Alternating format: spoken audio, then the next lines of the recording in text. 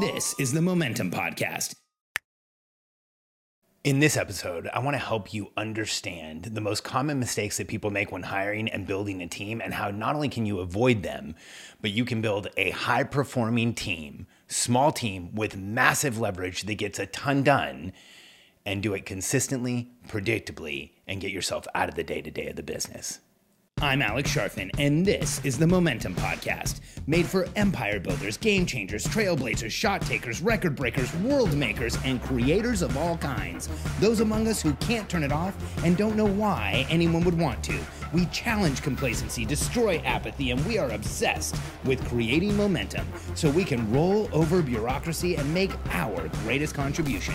Sure, we pay attention to their rules, but only so that we can bend them, break them, then rewrite them around our own will. We don't accept our destiny, we define it. We don't understand defeat because you only lose if you stop, and we don't know how. While the rest of the world strives for average and clings desperately to the status quo, we are the minority, the few, who are willing to hallucinate there could be a better future. And instead of just daydreaming of what could be, we endure the vulnerability and exposure it takes to make it real. We are the evolutionary hunters, clearly the most important people in the world, because entrepreneurs are the only source of consistent, positive human evolution, and we always will be. In the time that I've worked with entrepreneurs, one of the biggest issues that we have as visionary entrepreneurs, as entrepreneurs who are making things happen in the world, is bringing in help and support and building a team and building a high-performing team. That means every person on the team has leverage. Every person is providing leverage. Every person on the team knows their outcome. Every person on the team is in the right position for that person and for the team. And this feels like something that everybody should be able to do, but man, the mistakes that entrepreneurs make and the direction that we go so often in building a team really is not conducive and not productive for us to actually get the help we need. So first, when I talk about high-performing teams, I just want to bring up a concept. I often hear entrepreneurs say something like, our team is so close together and we're so tight-knit and we get so much stuff done together that it's like a family. Well, I want you to know something about that sentiment. It's not something I support. In fact, I don't like to talk about any team I have like a family, because when you look at high performing, high production, high output, high leverage teams, it really doesn't feel like what most people's experience of family is. In fact, on most teams, you have people who had a challenging experience of family, or maybe some epigenetic trauma or trauma that they had as a child, or challenges with their family. So I don't like to use that family structure when I'm talking about high performance teams. Instead, I like to think about like a high-performance sports team, even though I'm not big on sports, or a high-performance military team. You know, what is the difference between a family and a high-performance sports or military team?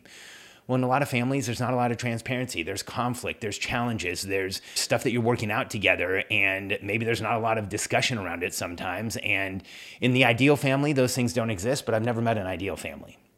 But when I look at high-performance sports teams or military teams, here's what I see on those teams. There is a massive amount of transparency. If you're on a sports team or a military team and you're injured, or there's something going on, there's something holding you back, you're going to tell everybody around you because you are a liability. And so you're communicating what's going on for you. You're communicating what challenges you're having. There's a lot of connection on those high performance teams. If you're lining up on a line of scrimmage, I guess, on football, gosh, I'm so terrible at sports. But if you're lining up next to somebody on an offensive line, and the person next to you is injured or has a hand injury or a calf injury, you know about that so that you can support them, so that you can help them overcome. And so on high performance teams, there's a lot of transparency. People know what's going on with each other. People understand where they need to support each other. And that's the type of team I want to run. Now, the biggest issue that entrepreneurs have in hiring teams, and I've seen this so many times I've lost count, is that we realize we need help. We understand that we need someone to come in and do things for us.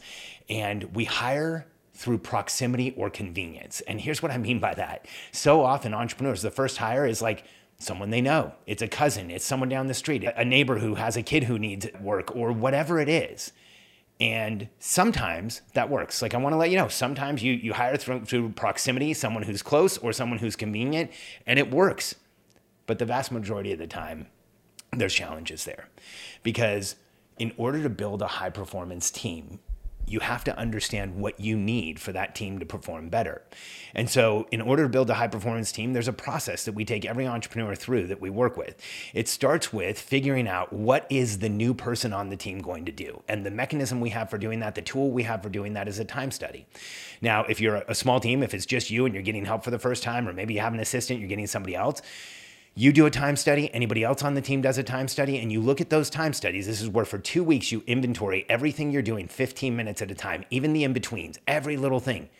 And then you look at it and you say, what could we give to this new person who's coming on the team? And you take that time study information, you look for opportunities for delegation, opportunities to get stuff off of your plate, opportunities to create a new position, and you create what we call a 4R document. You analyze the opportunity, and then you pull all of those items off of the time studies and whatever else you need onto what we call a 4R. Now, a 4R document is a document that instead of just explaining the role for an entrepreneur, that the role that you need filled, we get into detail. We get into granular detail. So a 4R is the role, and it's just a short paragraph on the role, and this is where most job descriptions stop. Now, we also want to include the role, the responsibilities, the results, and the requirements. So responsibilities is, what is that person going to be responsible coming for? What are they going to be responsible for coming into the company? They have clarity as to exactly how they win day one. And then the second thing is the results. What results are they driving? So they know their responsibility, they know their results. And so for an assistant, a responsibility might be handling all of my email. And the result might be I go from spending 2 hours a day in my email to spending 15 minutes a day in my email and staying out of email. Like, those are the types of things that we want to spell out. If you're hiring a salesperson, the responsibilities might be making 100 calls a day. The results might be 3 conversions a day. So whatever that is for you, what is it that you want out of this position? And so we create this 4R document, and now we have clarity. We have clarity because we know it's coming from data as to where you're spending your time and other people on your team are spending your time. We know that if this position comes in, we are going to get the help we need. And then we go out and we put that 4R document far and wide. We share it with our list, share it with anybody we know, share it with people who know us and love us and trust us, and tell them we're looking for someone. And then what we do is we get a whole bunch of applications in, we get as many as we can, and we start reviewing those, look at the job history, look at the work history, look for resonance, look for connection, look for what person looks like someone we should talk to. And then we set up what we call culture fit interviews. And that's 15 minutes, initial conversation. A lot of times within 5 minutes, I know whether I want to proceed with someone or not. And so we have a 15-minute call where we look for alignment with our company and values alignment with our company. And so what we're asking people is, how do you feel about our organization? We want to see 3 things. We want to see that they align with me, that they're true believers of what I do, me as a person. We want to see that they're true believers of what we do as a company, coaching, consulting, helping entrepreneurs. And we want to see that they love our customer, that they really love entrepreneurs. And so on that culture fit interview, we're asking them questions about me, about the company, about how they feel about working for entrepreneurs. And we're looking for connection. We're looking for resonance. We're looking for the people who feel most excited about those things. And we know that if we have those 3 connections, me, the company, and who we serve, that we have values alignment, and that is a good person for us to keep talking to.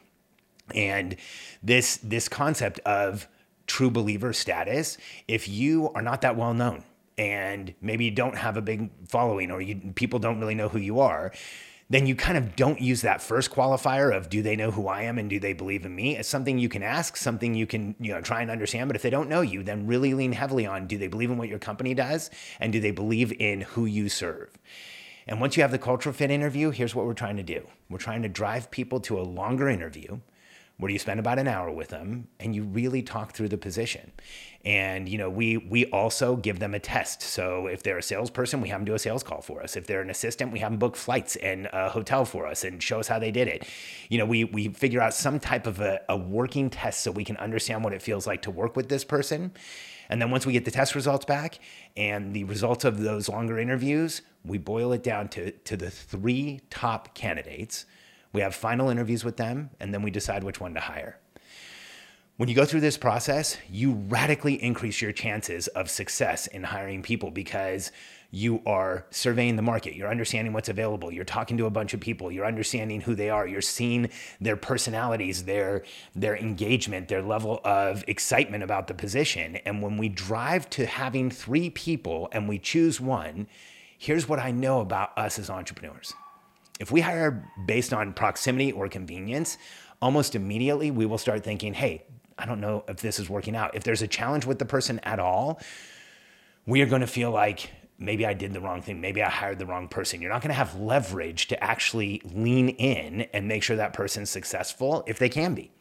If you go through the hiring process and you have 3 people and you choose the best one, you now have perspective that this is a really good candidate, and it makes it easier in the onboarding process, bringing them into the company. If there's any hiccups or challenges, you have perspectives to how strong this candidate is, so it makes it easier to lean in and make things happen. And so if you are building a high performance team, this process will help you, and this process will help you find the person who's going to give you the most leverage, the most momentum, and move things forward. And so as an entrepreneur, one of the hardest things we do is ask for help, because anytime we request help, it leaves us feeling vulnerable and exposed. But if you follow a process like this, your confidence level will go up, your commitment will go up, and you will be successful at bringing people in to help you.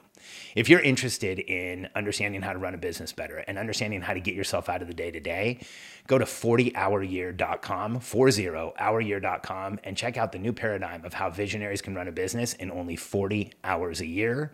And when you hire your team, make sure you follow this process and everything will be easier.